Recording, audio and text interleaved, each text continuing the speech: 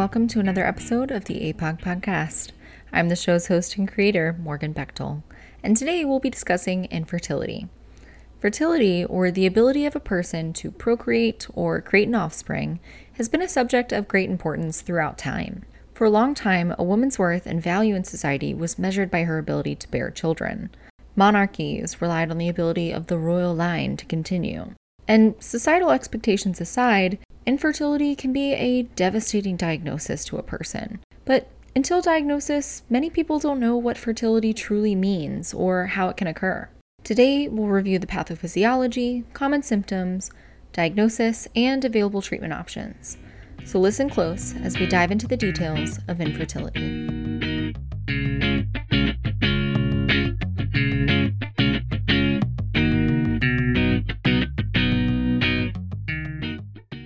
Infertility is defined as the failure to achieve pregnancy within 12 months of unprotected intercourse or insemination in a patient less than 35 years old, or the failure to achieve pregnancy within 6 months in a patient 35 years or older. For many years, women were considered to be the sole responsibility for the fertility of a couple, but we now know that it takes two to tango, i.e., we need an egg and a sperm to make a baby. When talking about the causes of infertility, I'm going to break them down into two main groups: biological female factors and biological male factors. We'll start with the biological female factors first. Infertility is found in up to 19% of heterosexual women with no prior births and consists of the inability to produce healthy eggs and impaired fecundity, which is the difficulty carrying pregnancy to term. There are several known causes of female infertility, and this includes ovulatory dysfunction, PCOS, thyroid disorders, hypogonadotropic hypogonadism, prolactinomas, fallopian tube abnormalities, and endometriosis. Now, let's dive into each one in a little bit more detail. Ovulatory dysfunction is associated with approximately 40% of female infertility cases, and it's defined as the failure of the ovaries to consistently and reliably progress through the ovarian cycle and ovulate one oocyte per cycle. For more details on the menstrual cycle, take a listen to our menstrual cycle episode from season 1. But how do we assess ovulation? We assess ovulation by measuring the LH surge, meaning the luteinizing hormone surge, via a urine test. We also can use an ultrasound to monitor follicular development and measure luteal phase serum progesterone, typically around day 21 of the cycle, and also by graphing basal body temperature. Now, next we'll talk about primary ovarian insufficiency, which was previously known as premature ovarian failure. Primary ovarian insufficiency is defined as the permanent cessation of menses prior to age 40. And there's many known causes, including autoimmune diseases, a Fragile X mutation, gonadotoxic medications, chromosomal abnormalities, and surgical destruction of ovarian tissue. Symptoms of primary ovarian insufficiency include things like oligomenorrhea, which is irregular or inconsistent menses, or amenorrhea, which is, again, that loss of menses. Symptoms also include hot flashes, night sweats, vaginal dryness, and irritability. We make this diagnosis by measuring a day 3 FSH. If it's greater than 25 and is occurring with low or normal E2 on 2 separate occasions, we can diagnose primary ovarian insufficiency. We can also diagnose primary ovarian insufficiency if a patient has amenorrhea for greater than 4 months and there's no known pregnancy or other endocrine disorders like Addison's, autoimmune, that FMR1 mutation, etc. as a cause. The treatment for primary ovarian insufficiency mainly is treating the comorbidities. So we put patients on hormone replacement for menopausal symptoms and for bone health. And for more episode on the symptomatic treatment of menopausal symptoms, see the menopause episode from earlier in the season. For patients with primary ovarian insufficiency who desire pregnancy, often the use of donor eggs, called donated oocytes, are used. Now, one thing to note is that some individuals experience intermittent returns of ovulation, and there's about a 5 to 10% chance of pregnancy in this population. Next, we'll talk about PCOS, or polycystic ovarian syndrome. Now, this is the most common cause of ovulatory dysfunction, and it occurs in approximately 4 to 6% of reproductive age women. To make a diagnosis of PCOS, a patient must meet 2 of the 3 criteria known as the Rotterdam criteria. and that includes oligo or anovulation, which is marked by irregular or absent menses, clinical and biochemical signs of hyperandrogenism, which is the hirsutism, cystic acne, elevated total testosterone, things like that, and of course polycystic ovaries on ultrasound. The first-line treatment of infertility secondary to PCOS is the use of oral ovulation induction agents like letrozole, aka Femara, or clomiphene citrate, which is also called Clomid. HCG trigger shots like Ovidrel and Novaril are also used, and we'll talk a little bit more about these medications later. The second-line treatment for infertility in PCOS patients includes injectable medications with IVF. Patients with PCOS have pretty good outcomes with IVF because they have many follicles, meaning they have many eggs. There is a higher risk of ovarian hyperstimulation syndrome in PCOS patients. And ovarian hyperstimulation syndrome, or OHSS, is when the ovaries swell and fluid leaks into the body. Now, symptoms of mild OHSS include abdominal pain, bloating, weight gain, and nausea. Next, we'll talk about hypogonadotropic hypogonadism. This is when the hypothalamus or the pituitary gland does not produce the hormones that signal to the testes in males or ovaries in females to produce sex hormones. As a quick reminder, the hypothalamus makes GnRH, or gonadotropin hormone releasing hormone, which triggers the pituitary gland to produce FSH, follicle stimulating hormone, and LH,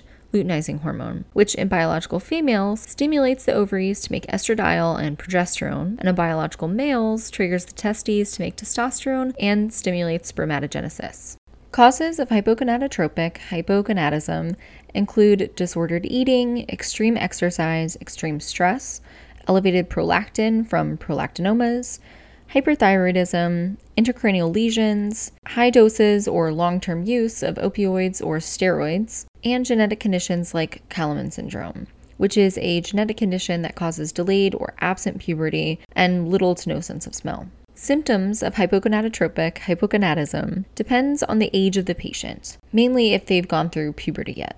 In children, symptoms may present as a lack of growth or sexual development, meaning very late puberty or incomplete puberty. In females, this includes lack of breast development and menstrual periods. And in males, this is a lack of testes and penis enlargement and retainment of higher pitched voice and lack of facial hair. Symptoms in adults may present as low libido, amenorrhea, increased fatigue, weight gain, mood changes, and of course, infertility. Diagnosis can be made by measuring serum FSH, LH, estradiol, or testosterone levels. Treatment involves treating the underlying cause of the hypogonadotropic hypogonadism. But if symptoms persist after treatment, then gonadotropins can be used to induce ovulation. Next, we're going to talk about thyroid dysfunction and its role in infertility. Both hypo and hyperthyroidism can cause menstrual irregularities and ovulatory dysfunction. Hypothyroidism is treated with supplemental thyroid hormones like levothyroxine. Hyperthyroidism is treated with thyroid-suppressing medications like methimazole and propylthiouracil, or PTU. It's important to remember that should pregnancy occur, PTU is preferred in the first trimester because methimazole is associated with birth defects, including aplasia cutis and esophageal atresia. However, it's recommended that physicians consider switching to methimazole after the first trimester because the risk of liver failure associated with PTU use is greater than the risk of congenital abnormalities. Next, we'll talk about prolactinomas. Prolactinomas are the most common pituitary adenoma, meaning benign tumor, that causes excessive production of prolactin. High prolactin levels results in a decrease in GnRH, which of course in turn decreases LH, FSH, E2, and testosterone.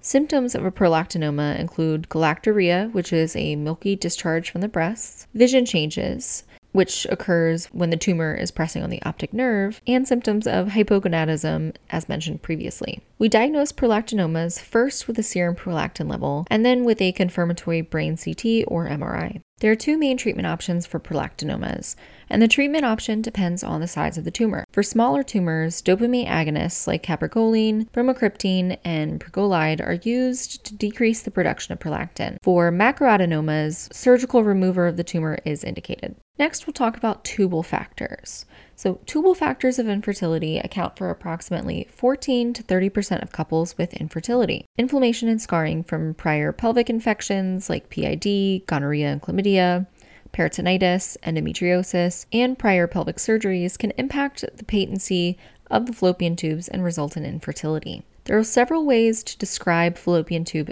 occlusions. One is by its location, either distal or proximal to the uterus, and by the amount of blockage, either partial or complete. Distal occlusions include things like when the fimbriae or the finger-like projections at the end of the fallopian tubes are stuck together. The fimbriae are responsible for sweeping the newly released egg from the ovary into the fallopian tube. So of course, if those fimbriae are stuck together, it kind of impedes this sweeping motion that allows it to travel into the fallopian tube and subsequently to the uterus. Fimbriae adhesions can also cause a condition called a hydrosalpinx, which is when the blockage of a woman's fallopian tube causes a fluid buildup and dilation of the tube at its end. When the fallopian tube is blocked, the cells inside the tube secrete a fluid that can't escape, therefore dilating the tube. It's important to note that partial occlusions can result in ectopic pregnancies, since the sperm still has a chance, however small, of fertilizing the egg. Diagnosis of tubal abnormalities is made via a hysterosalpingogram, which is when contrast dye is inserted through the cervix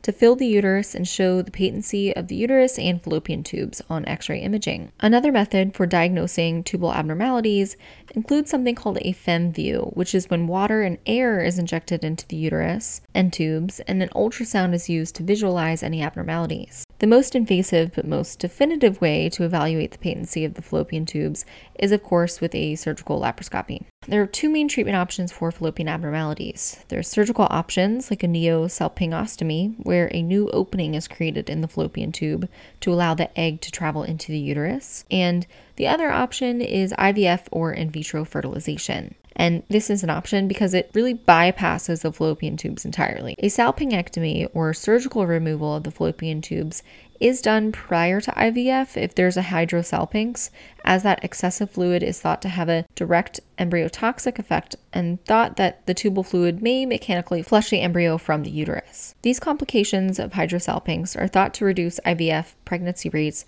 by as much as 50%. The next cause of infertility in biological females we'll talk about is endometriosis. And quick reminder that endometriosis is when endometrial tissue exists outside the uterus. About 25 to 50% of infertile women have endometriosis, and about 30 to 50% of women with endometriosis have infertility. Endometriosis causes infertility by distorting pelvic anatomy, reducing egg quality, and reducing implantation rates. Symptoms of endometriosis include things like dysmenorrhea, dyspareunia, dyschezia, dysuria, but up to 20% of patients are asymptomatic. And it's important to note that severity of symptoms do not correlate with the severity of disease. The initial diagnosis of endometriosis is clinical, and it's made by assessing symptoms and exam findings. And some exam findings in endometriosis include things like a fixed uterus or ovaries on palpation and exam tenderness. On ultrasound, there may be endometriomas, fixed ovaries, retrofixed uterus, and uterosacral thickening. Of course, laparoscopy is the only definitive diagnosis at the moment. The treatment of endometriosis-related infertility involves things like debulking surgery, the use of Lupron to suppress further endometrial growth, and IVF. To learn more about endometriosis in a bit more detail, check out our episode from earlier this season. Lastly, there are cases of unexplained infertility where there's no cause identified after evaluation, and this occurs in up to 30% of couples with infertility. Treatment's empiric, often starting with oral medications to aid in ovulation, in combination with intrauterine insemination. However, if a patient prefers to just start IVF off the bat, of course that can happen. Now let's talk about infertility in biological males. Male infertility is the sole factor in 20 to 30% of infertile couples, and it plays some contributing role or factor to overall infertility in approximately 50% of couples experiencing infertility. The most common cause of male infertility is testicular defects in spermatogenesis, which accounts for approximately 70 to 80% of cases. This includes a low sperm count, called oligospermia, or absence of sperm, azoospermia, and it's diagnosed via a semen sample. Unfortunately, the most common cause of these abnormalities is idiopathic, meaning there's no identifiable cause. But other causes include things like chromosomal abnormalities, like Klinefelters. Congenital abnormalities can also affect sperm production, things like cryptorchidism, or the undescended testicles, myotonic dystrophy, and androgen-estrogen receptor disorders. Acquired abnormalities in sperm production includes things like varicoceles, infection like viral orchitis from the mumps, drugs, which include alkylating agents and anti-androgens, environmental toxins, tobacco use, and even excessive heat. Anti-sperm antibodies can also result in oligo or azoospermia. The second most common cause of male infertility is idiopathic, which accounts for approximately 10 to 20% of cases. This means that the patient has had multiple normal semen analysis, and they can achieve pregnancy with a partner with no known fertility issues. The third most common cause of male infertility is endocrine and systemic disorders, which accounts for roughly 5 to 15% of male infertility. This includes any disorder affecting the hypothalamus or pituitary gland that results in the reduction of gonadotropin-releasing hormone and subsequent hypogonadotropic hypogonadism. The least common cause of male infertility is sperm transport disorders, which accounts for roughly 2 to 5% of cases. As a refresher on the male anatomy, immature sperm is made in the testes, and it travels through a coiled, cord-like structure called the epididymis, which stores the sperm and helps it mature. When prepping for ejaculation, the sperm is then carried through a tube called the vas deferens to the seminal vesicle and prostate, which adds important nutrients and lubrication to help protect the sperm from the hostile environment of the female vagina and uterus. Lastly, the sperm travels to the ejaculatory duct, into the urethra, and eventually expelled. So abnormalities in sperm transport can occur with a absent or dysfunctional epididymis, obstruction or congenital absence of the vas deferens. Sometimes there's a ejaculatory duct obstruction, which can cause low volume sperm, low sperm count, and low motility. And of course, sexual dysfunction, like the inability to obtain or maintain an erection, can cause infertility. Now that we've reviewed the causes of infertility, let's discuss the treatments. Approximately 2.3% of all infants born in the United States every year are conceived using assisted reproductive technology. There are several treatments for infertility, which include ovulation induction, timed intercourse, intrauterine insemination, in vitro fertilization, and embryo transplantation. We'll start with timed intercourse, intrauterine insemination, and intracervical insemination. As the title suggests, timed intercourse insemination involves the strategic timing of intercourse and insemination to the window of time when a female partner is most fertile. Intracervical insemination is when the donor or partner sperm is inserted into the cervix, and intrauterine insemination is when the donor or partner sperm is inserted into the uterus. Now, these methods are typically paired with ovulation induction agents, and we'll talk more about this in a moment. For this process, patients will either have ultrasound monitoring starting on day 8 to 10 of their cycles in order to track follicular growth, or they'll begin ovulation predictor kits at home. Once ovulation occurs, again, either indicated by a positive test or when a trigger injection is given to stimulate ovulation, the patient proceeds with the insemination method. If they're going with timed intercourse typically begins on, again, that first day of the positive ovulation predictor kit, and then every other day for a total of 3 times. Now we'll move on and talk about ovulation induction. Ovulation induction involves the use of medications to help induce ovulation with the goal of increasing the likelihood of pregnancy. And this includes 3 major drugs. The first being clomiphene citrate, aka Clomid, which is the selective estrogen receptor modulator. Typical dosing is between 25 and 100 milligrams. It's important to note that Clomid can't interfere with endometrial lining and has a 7 to 8% risk of multiples, meaning giving birth to twins, triplets, etc. Now, the next medication often used is called letrozole or Femara, and it's an aromatase inhibitor. Typical dosing for this is between 2.5 and 10 milligrams, and it may be more effective than Clomid in patients with PCOS.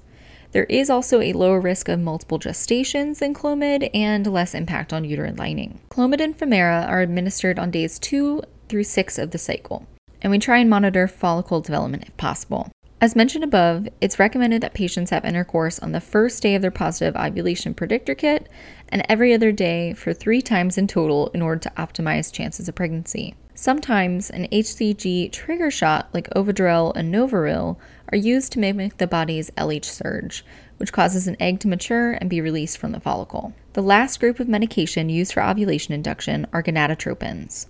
This typically involves injectable FSH or a combo of FSH-LH. There are a number of protocols for the type, dosing, and timing of ovulation induction with gonadotropins, and the protocol used will depend on each individual patient situation and healthcare providers' preferences. There is a high risk of multiples when using the gonadotropin, so an ultrasound is used to monitor follicular growth because multiple large follicles increases the risk of multiples and ovarian hyperstimulation syndrome.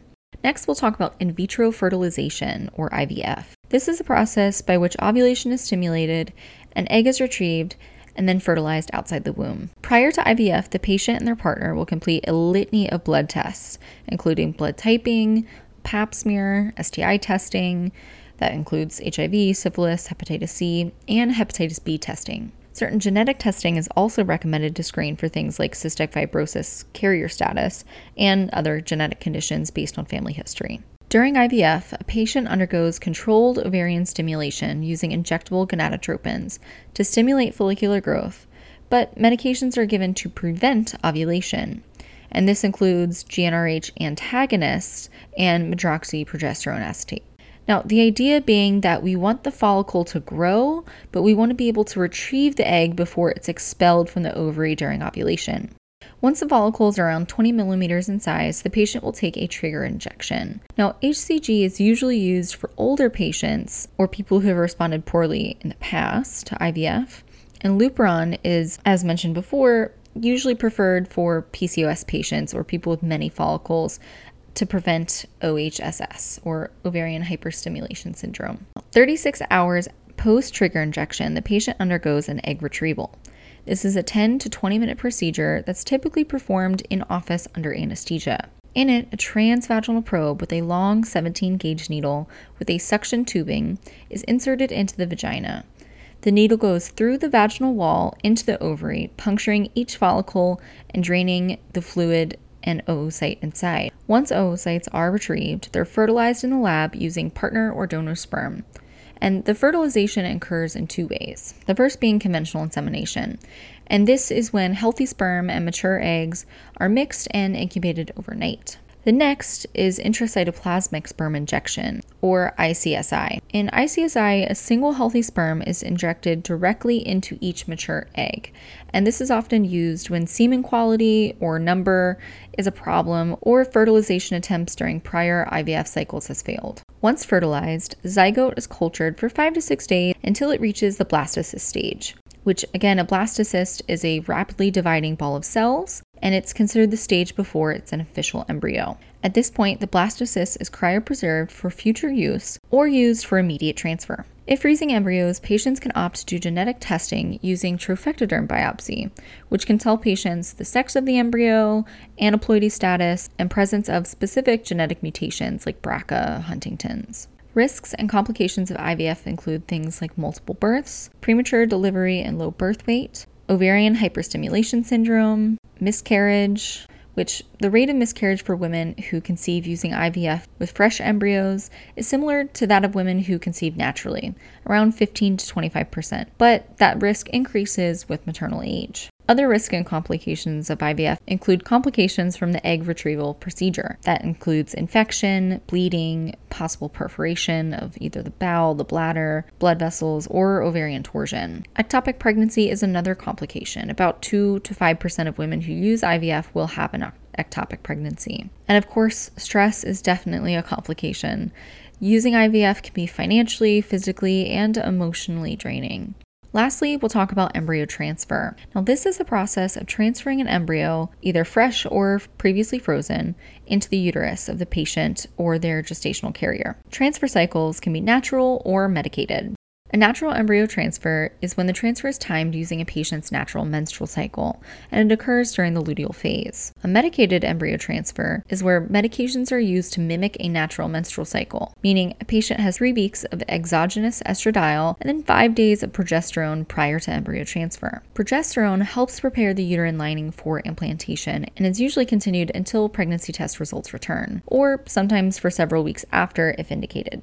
The procedure is performed with the patient awake, although sometimes patients are medicated with Valium. Using a transabdominal ultrasound, a catheter is advanced past the cervix to the upper uterine cavity, and the embryo, that's contained in a specialized fluid, is injected into this area. The number of embryos transferred is typically based on age and the number of eggs retrieved. Since the rates of implantation is lower for older women, more embryos are usually transferred. If successful, an embryo will implant into the lining of the uterus about 6 to 10 days after egg retrieval, and it takes about 9 to 12 days before pregnancy can be detected.